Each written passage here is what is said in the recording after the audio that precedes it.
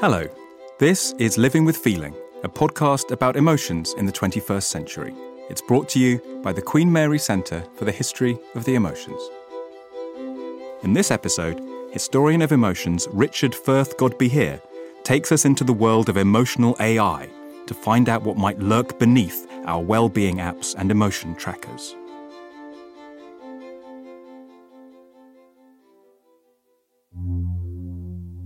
Science fiction is stuffed to the brim with emotion-seeking machines. From Star Trek's emotionless android, Commander Data, to Isaac Asimov's robots filled with the desire to guide humanity, to the terrifyingly calm HAL from 2001, A Space Odyssey. Machines, it seems, are destined to become emotional in the future. But what if I told you that future was now? That emotional machines are with us, tracking us, helping politicians and advertising companies manipulate who we vote for and what we buy. Even driving our cars. You might think, hang on, in science fiction, doesn't that usually end badly? Well, yes, it does. But our own technological emotional future might not be as scary as you think. Well, not all of it anyway. Most of us are carrying a therapist around in our pockets without even realising it. Our smartphones can access an increasing number of apps whose sole purpose is to help us track and evaluate our emotions, and so improve our mental health. They come in many flavours. Some are a kind of pocket journal, where we can record our feelings on a scale from 1 to 10 or with an emoji. Others link to our hormonal cycle or measure heart rate via smartwatches and other tech. And these aren't fringe technologies. Emotion tracking apps are becoming so common and so numerous that the NHS recommends a great many to assist people with their mental health. Charlie Baker is Associate Professor of Mental Health at the University of Nottingham. I asked her why the NHS thinks emotion apps are so useful. They're cheap. Once they're developed and out there, they're reusable. They're something that don't have a waiting list for people.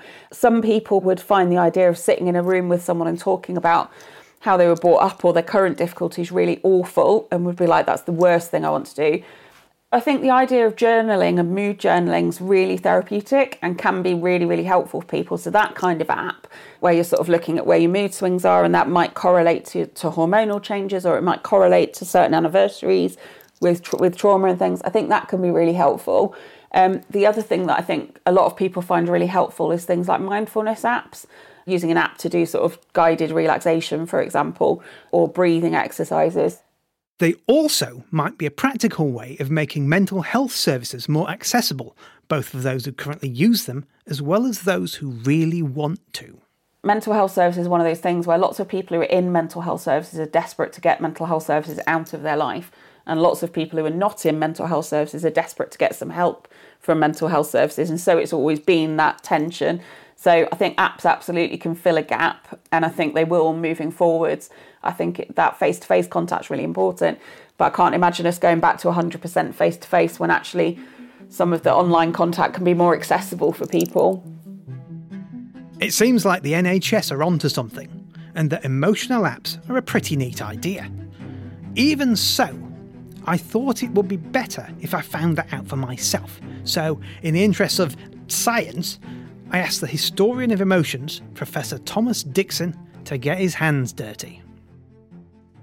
Okay, morning, Richard. Good morning. I gather you'd like me to help you try out a couple of apps that are going to measure my emotions or something. Is that right? Yes, please. There are two apps in particular I'd like you to look at because they're quite different. Okie doke. Yep, the first one is called Emo or Emo, E-M-M-O. Okay, Emo, got it. What's that going to do? Basically, each day you go on there and you choose the day and it asks you to pick an emoji. So you pick yourself an emoji and then it asks you to write how you feel. And over the course of a week or so, it should track your emotions and give you nice little graphs and things to show you how you felt over the week, so you can see how you feel at different times. It's kind of representative of most of these apps and tend to work in this way. So that's why I've picked this one, because it's... Okay, so I'm telling it how I feel. Yes. So it's not like measuring. my heartbeat or how much I'm sweating or whether my voice sounds angry. I'm just telling it. Yeah, you just tell it. It's all self-reporting at this stage. Okay, so that's emo or emo. And what's the other one? The other one is called Mood Meter. Mm-hmm. Now, this one is interesting because it asks you to pick your energy and how pleasant you feel. So, in other words, the two-dimension factor of core effect is what it's using as its background.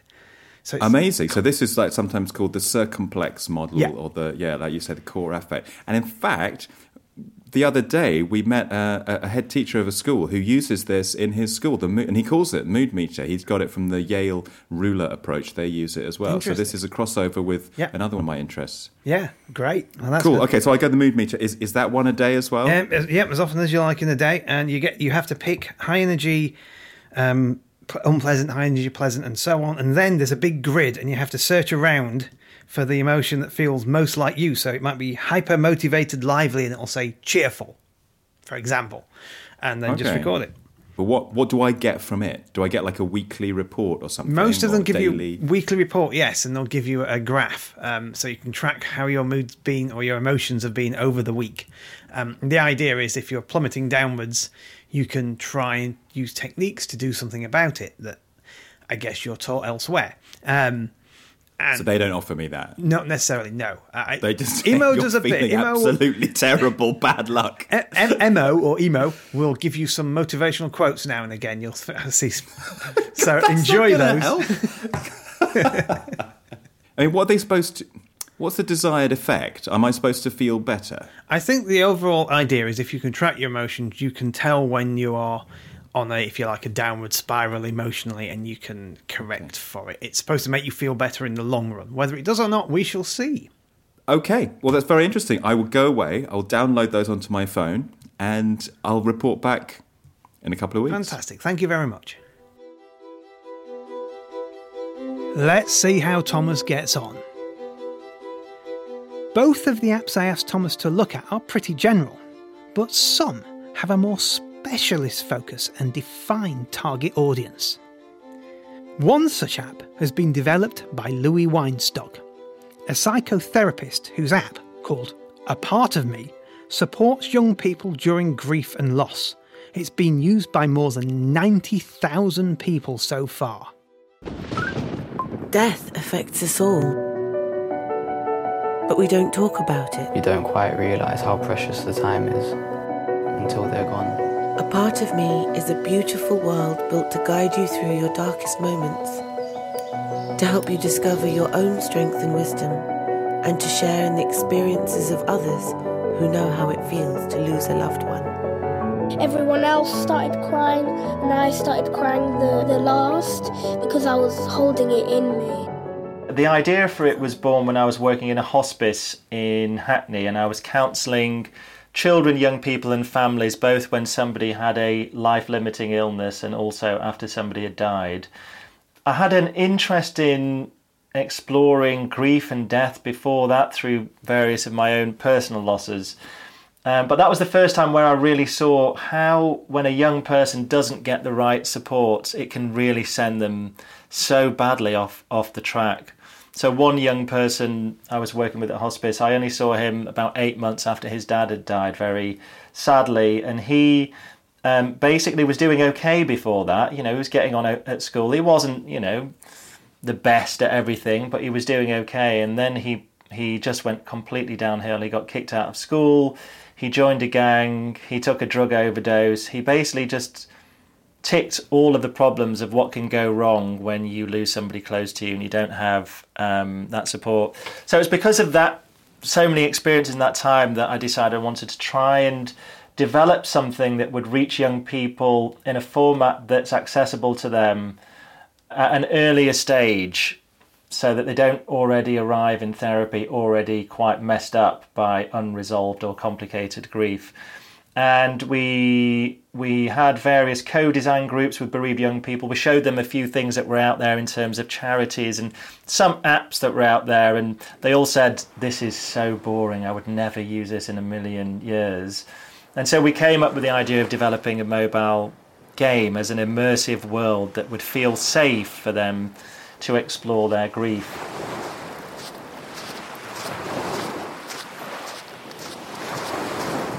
The app is a sort of a game, set on a virtual island where players can navigate to different locations. The rock pool location is where mindfulness exercises take place, and where players catch fireflies, which represent strong and difficult emotions they might be feeling. Pressing gently on the screen as you breathe in, and releasing your thumb as you breathe out. And as you breathe in, pressing gently on the screen, breathing out, releasing your thumb. No need to rush. You can go at your own pace, just letting the breath be.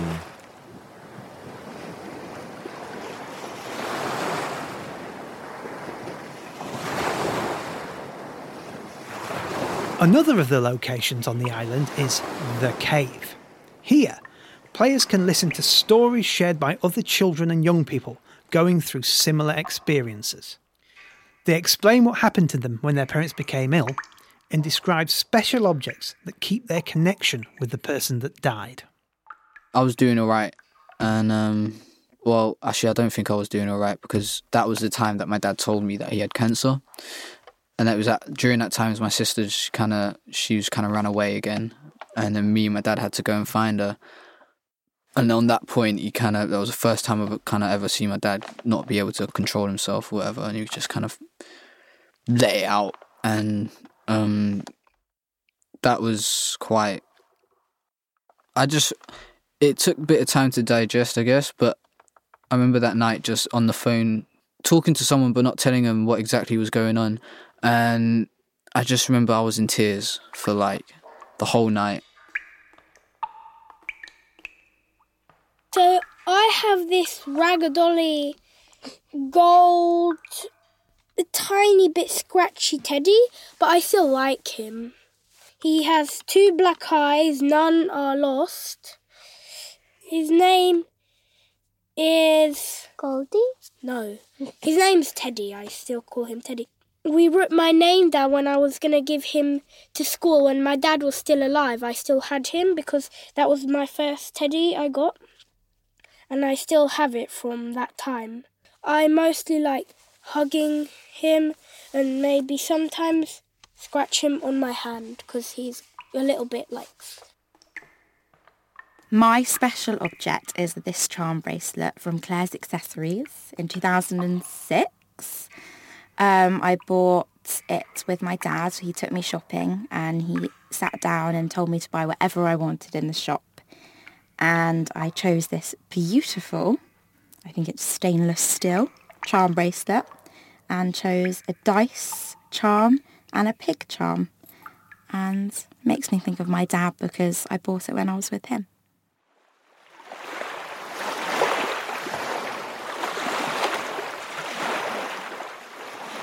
A part of me isn't just about the immersive experience. It also encourages the player to make connections beyond the digital realm. So just to give you an example, one of the features in the app at the moment is a quest system.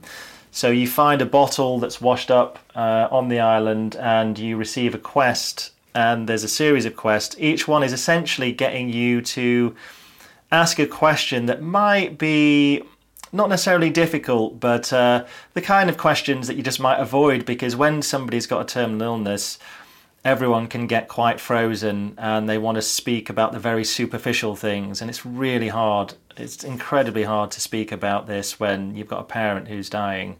But the questions are things like, what was your favourite memory of me as a child, and what was the funniest thing that you remember from your own childhood? So it's kind of just getting a chance to have those meaningful conversations and build up a memory, and also to sort of prevent the sort of regret that so many people feel when somebody close to them dies. As I wish I would have asked that question. I just want to have just a proper conversation with him. Just ask him about his life and stuff, because I've never really heard it from him. I just heard it from other people. So he would know more and more, so I would just want to ask him, how did you come here? What did you do? What kind of things did you do? Because then I could maybe use that to be inspired or not inspired to make my future.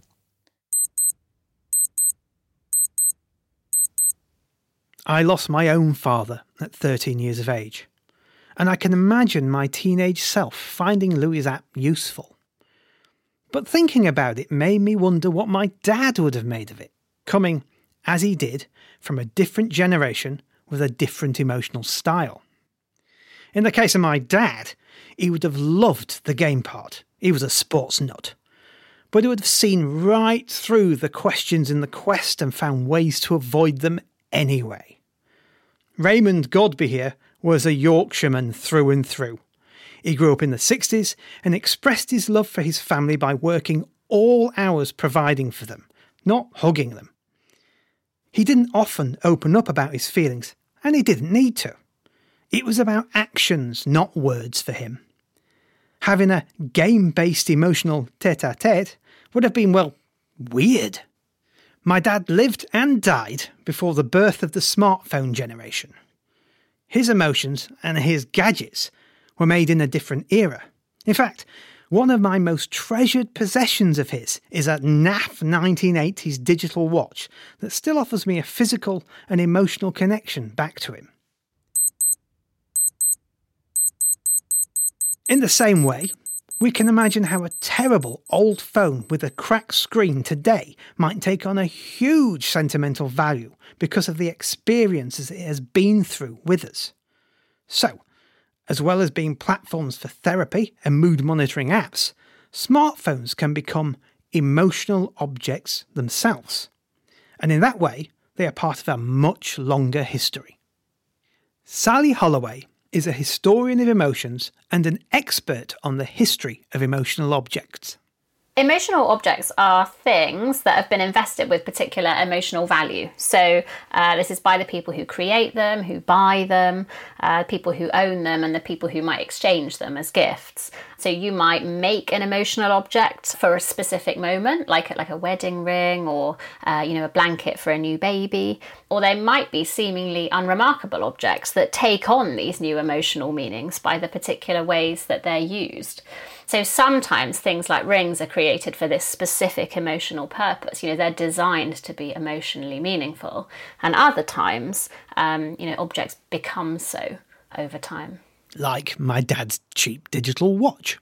Objects have always provided a source of comfort for people after bereavement, and that might be things that belonged to them, that could be smelled, for example, that retain something of their sort of essence, their humanity, or, locks of their hair that will last forever. People had them intertwined with locks of their own hair, so you're creating this new relic that unites both of you forever.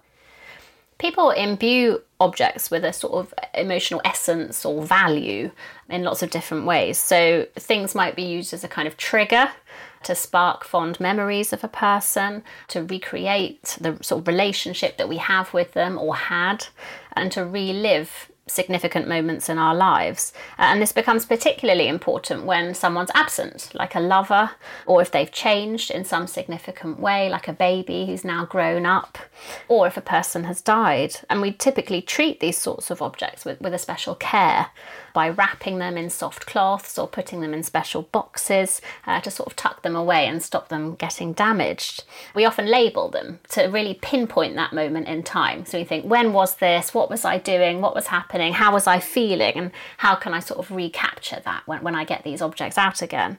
And so when we interact with these emotional objects, it's not a normal way of looking at something. It's sort of gazing, it's a sensory process. We're touching, gazing, handling, smelling really intently at these things and sort of using them almost like portals to bring a person back, to summon them. We think about how we feel about them and really take ourselves to that set moment in time. And that's why some historians describe objects as time travellers, because they can really take us back to that moment and help us to relive it in the present. It's incredible to think that inanimate objects, things that don't feel emotions on the face of it, are capable of generating feelings with extraordinary amounts of power. And an old smartphone, as much as a lock of hair or a baby's blanket, could become an emotional portal, as Sally put it, taking us back to the feelings of another point in time. Unlike most emotional objects in the past, though, smartphones and apps can emote back at us, engage with us. They keep reinforcing our feelings, our connections. They don't just track how we feel, they make us feel. Which reminds me, I wonder how Thomas is getting on with those apps. Okay, so I'm just going to look at the Emo app, which is one of the ones that Richard told me I should have a look at. So what I'm looking at is a screen that says, "Hi, how are you today?" And it has got 1, 2, 3, 4, 5, 6, 7, 8, 9, 10 little faces around the question in a circle. And they're really quite odd, very almost childlike, weird little cartoon faces, like emojis, but less good. And, some are smiling, some are sad. It's really hard to tell what emotions they're supposed to be. One that looks quite worried, one that is winking, one that is smiling but not winking. Several that look really, really similar, just sort of a little bit sad. So, I'm not feeling... Emo definitely wasn't working for Thomas. Too simplistic and relying on emojis that were unfamiliar and hard to make sense of. I suggested he try Daylio instead, which is one of the most popular mood monitoring apps. So I'll just do a quick entry now for today. How are you? I can choose 5 just from 5 options. Rad, which I think means very good. Good, meh, bad, or awful. And they've got extremely simple emoji-like minimalist kind of faces to show me what those things mean. I'm going to go for meh in the middle. It then asks me for an activity. This is slightly annoying in that you're only allowed to put good activities, so you can't put, drinking wine or eating cake or lying on the floor crying. You can only put family, friends, exercise, sport, relax, gaming, reading, cleaning, eating healthily. Eating healthily, you can't just put eat, you have to put eat healthy. So it's a little bit pious, really, in the range of activities that it allows you to put in, which slightly annoys me. But then it has one nice feature that I have used a bit, which is you can add a photo. So it becomes a little bit more like a Facebook post to yourself. And once you've done quite a few of these, as I have, it gives you a nice little kind of photo diary to look back on along with your moods over the last few weeks or months. So although I feel a bit preached at by the range of healthy activities it offers me, I do like the ability to add a photo as well. So that's one nice thing about Daylio.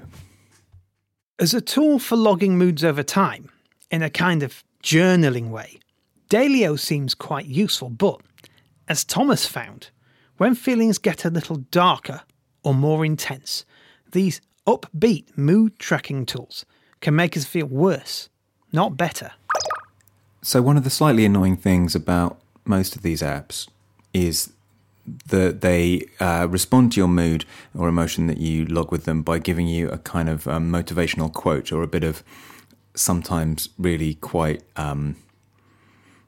banal advice. So as an example of this, I'm feeling terrible this morning, very bad morning, so I'm going to slightly exaggerate and I'm going to log it on the mood meter. I'm going for the bottom left, low energy, unpleasant selection, and I'm going for despair, which is like the worst really you can put in. So I didn't sleep very well, I'm feeling terrible, not very hopeful about anything. Despair. Okay, next I'll say my current activity, which is work, and it describes despair for me, the feeling that you are completely hopeless.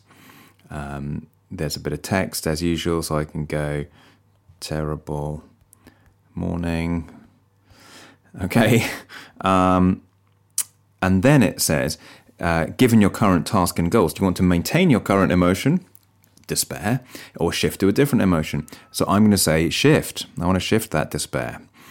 And what I get, which is really laughable, is a final screen give me some advice. Reflect. Sit with your pet. That's it. I've got despair in my soul, and the mood meter says, sit with your pet. And then it's got a quote from Wayne Dyer. If you can change the way you look at things, the things you look at change. Yeah, well, I'm not going to say out loud what I think of that.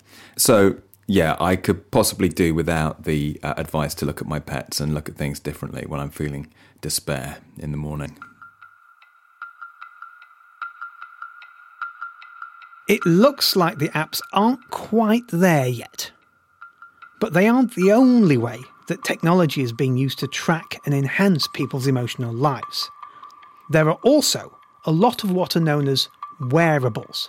Spectacles, earpieces, bangles, even watches. Bits of tech you wear, hopefully to improve your quality of life. Most wearables are emotional only in the sense that they make things less stressful, like directions projected onto the lens of your glasses as you navigate an unfamiliar city. But some developers, like Chloe Duckworth, are taking it a step further. Yes, so I co-founded a company called Valence Vibrations about 1.5 years ago, essentially with the aim of improving emotional perception across different communities of people. So helping autistic and ADHD people communicate with the neurotypical loved ones and vice versa because of something that we call the double empathy problem, which essentially describes the fact that each person is interpreting the emotions of people they speak with by comparing it to their own baseline. And so it can be difficult to communicate with people of a different neurotype or culture because they're communicating their emotions using different tonal baselines and facial expressions. And so that's the problem that we're trying to solve with our company. Chloe's company is creating what they call emotional transcription apps for things like Zoom and Apple Watch. The tech works by detecting audio and running it through a machine learning model that, hopefully, can identify different emotions and relay them back to the wearer of the tech via vibrations or visual signals like changes in colour. You can then use the app to, for example, help you detect sadness in the voice of the person you're talking to. As you're looking at your Zoom or a Microsoft Teams screen, you'll be able to see labeled emotions next to each person's name. So you can very quickly read the room and get the sort of average emotion of a lot of the different users on the call and also understand how individual people are feeling in response to things that you and other people are saying. The thinking here is that we are creating a new sensory stream for you to be processing emotional information in a very real-time way.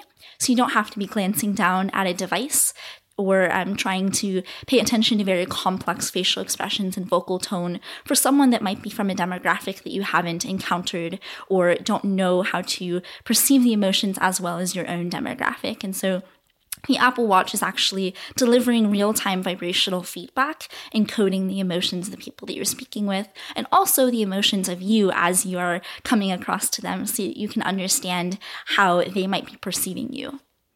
Interesting. What I like about this and the technology they're using is that it allows the technology to adapt to different cultures and communities of people. Different ways of expressing emotion are often found in what the historian Barbara Rosenwein calls emotional communities. Each emotional community has its own rules of behaviour and expression. Understanding these differences is something I think is very important and often missed by other developers who take an emotional one-size-fits-all approach. But although machine learning allows for technology to adapt to the users and their different emotional styles, I suspected that Chloe's product was still relying on the theory of basic emotions. Yes, so we are relying on basic emotion theory. Richard, you probably are familiar with Paul Ekman's field of research. We started with his 6 basic emotions, plus added neutral, because that was something that was very accessible in the early data sets that we were using. The basic emotions that Paul Ekman described were happy, sad, angry, disgust, surprise, and fearful. And then we added neutral as our 7th. This started because we had access to open source research databases that had essentially annotated vocal data with these emotions. And then we commissioned data through a variety of sources, starting with actually university students. So we had sort of a small study where we asked university students to say particular sentences in particular emotions. And then we also have access to a variety of other open source and licensed data. And then we're creating essentially ways within our apps to record more data from end users in real time with their permission. For those who don't know, the idea of basic emotions is that there are a certain set of basic evolved emotions that all humans share. There are a few competing versions of the theory, but the most famous are those of Paul Ekman, a brilliant researcher and giant of the affective sciences, who, along with another psychologist, Wallace Friesen, went to Papua New Guinea in the late 1960s to find an untouched tribe and see if they pulled the same emotional faces as are found in the West. It turns out he thought that they do.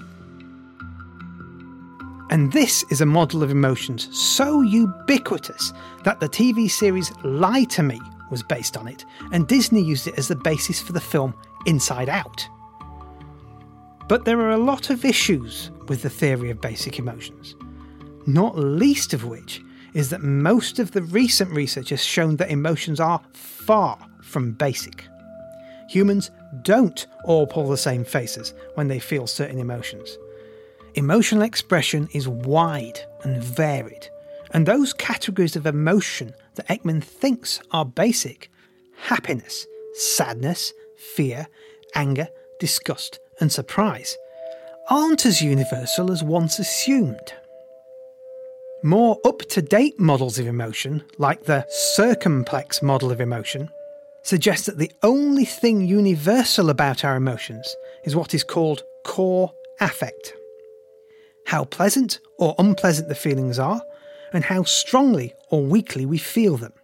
How we interpret and react to core affects depends on a lot of factors like our language, culture, and upbringing, meaning there aren't just 6 emotions, but hundreds, maybe thousands.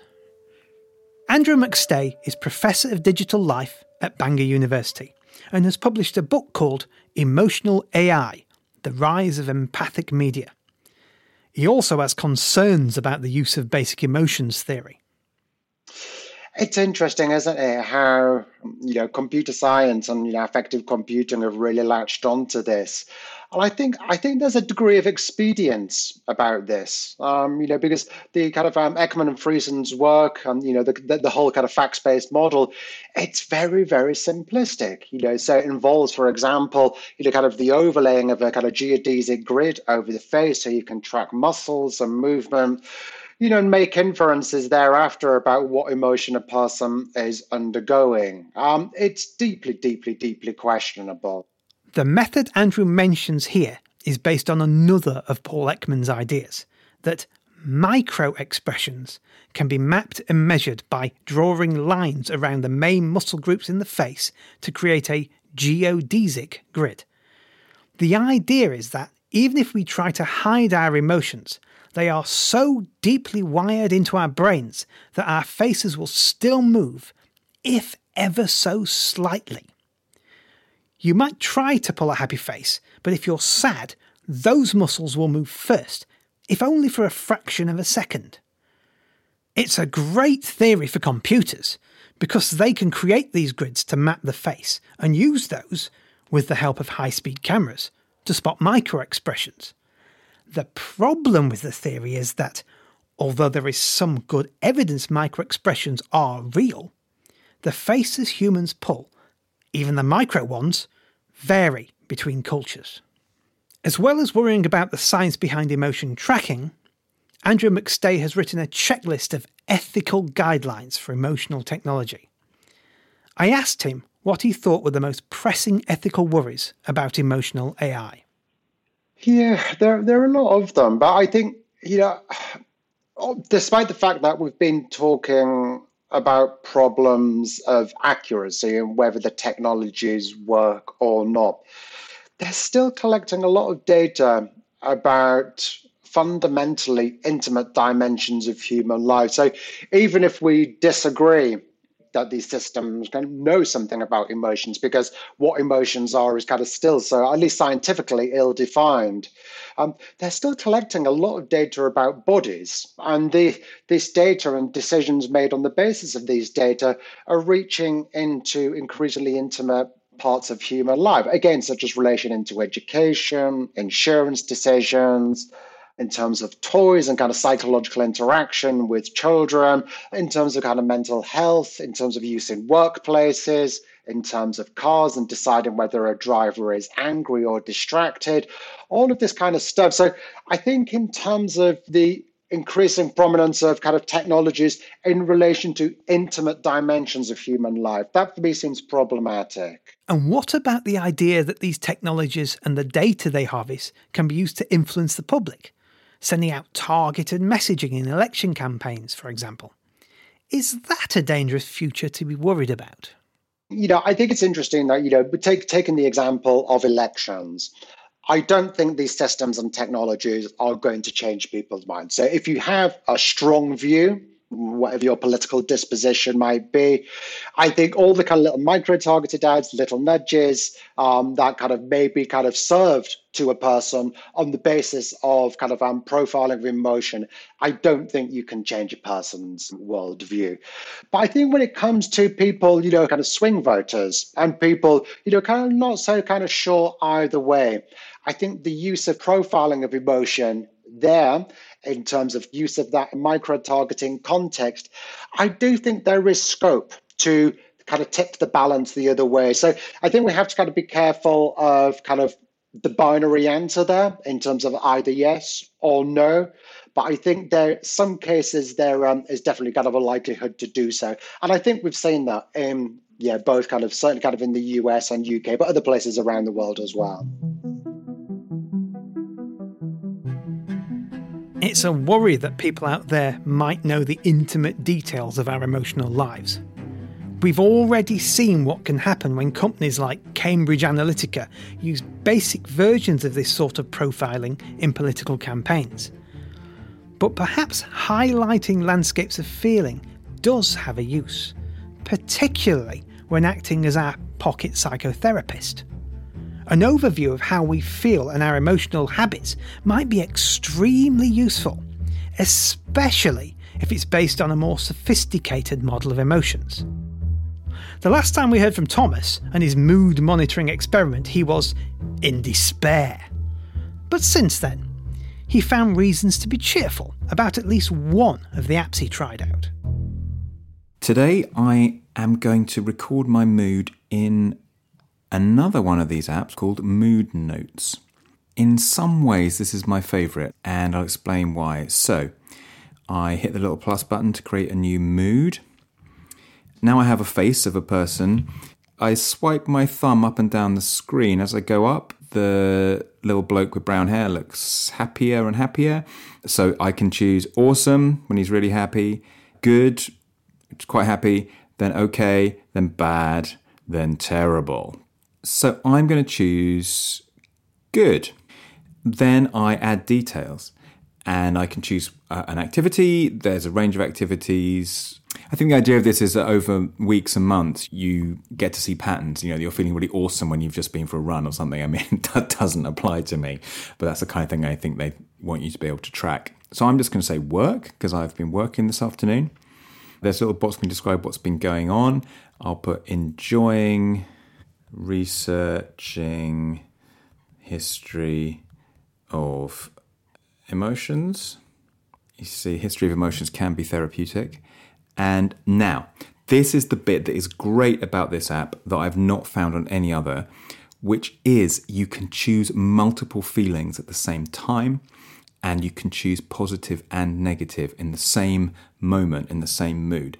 Now, that to me is brilliant because that is the reality of certainly my experience, that like right now, if I sort of introspect on myself, look into my mind, I'm feeling enthusiasm and excitement about some of the discoveries I've made about emotion words and their histories this afternoon. But also I'm feeling a bit anxious about how the rest of the day is going to go, a bit worried about my children and whether or not I'm going to lose my temper with them later. A little tiny bit of existential dread maybe mixed into the emotional recipe as well. Okay, so I'll choose excited, energized, enthusiastic, but also I'm going to choose anxious and worried. Then this one also has a couple of other features. It asks me what thought contributed to my negative feelings, and then I can select articles about different kinds of thinking traps. So this is really, if anyone has done CBT, cognitive behavioral therapy, that's exactly what this is. This is a CBT set of little tools saying, am I doing all or nothing thinking? Am I doing catastrophizing?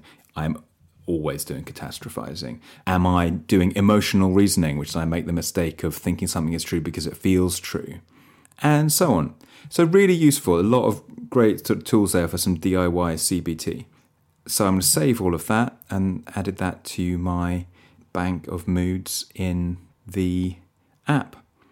So that is Mood Notes, great for mixed feelings plus a bit of CBT. Oh, good. He got there in the end.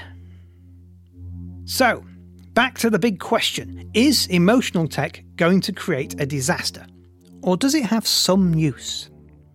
Well, on one hand, I have a worry that the technology is pushing us into a sort of basic emotions dystopia, where because so many companies are relying on the idea that there are 6 basic emotions, people will find themselves forced into only thinking about those 6, and not the hundreds of other feelings we experience in our day-to-day lives. And perhaps Andrew McStay is right to be worried that governments and corporations might use the data they collect about how we feel for the wrong purpose. Be that to spend our money on the next soon-to-be-out-of-date craze, or worse, to get us to vote against our own interests. I'm also a bit uncomfortable with the idea of technology that can read other people's emotions. It reminds me of the Babel fish from Hitchhiker's Guide to the Galaxy, a creature that, by allowing anyone to understand and speak any language instantly without the hard work of learning about a language and its culture, was credited with causing more and bloodier wars than anything else in galactic history. Sometimes, not being able to read someone's emotions is important, be it at a poker game or at a business meeting. Do we really want our deepest, darkest feelings to be exposed for all to see at all times? On the other hand, as Thomas has found, not everyone is stuck in the basic emotions model, and when they do think beyond that, emotion tracking apps can be useful. In a world where our emotional health is increasingly under strain from war and pandemics and that most emotional of technology, social media, any app or wearable that can help, even a little, can only be a good thing. And if the fond memories and comfort a cheap 80s watch brings me when I think about my dad or anything to go by, I can only imagine how powerful and life-changing apps and wearables that engage with people at times of crisis might become.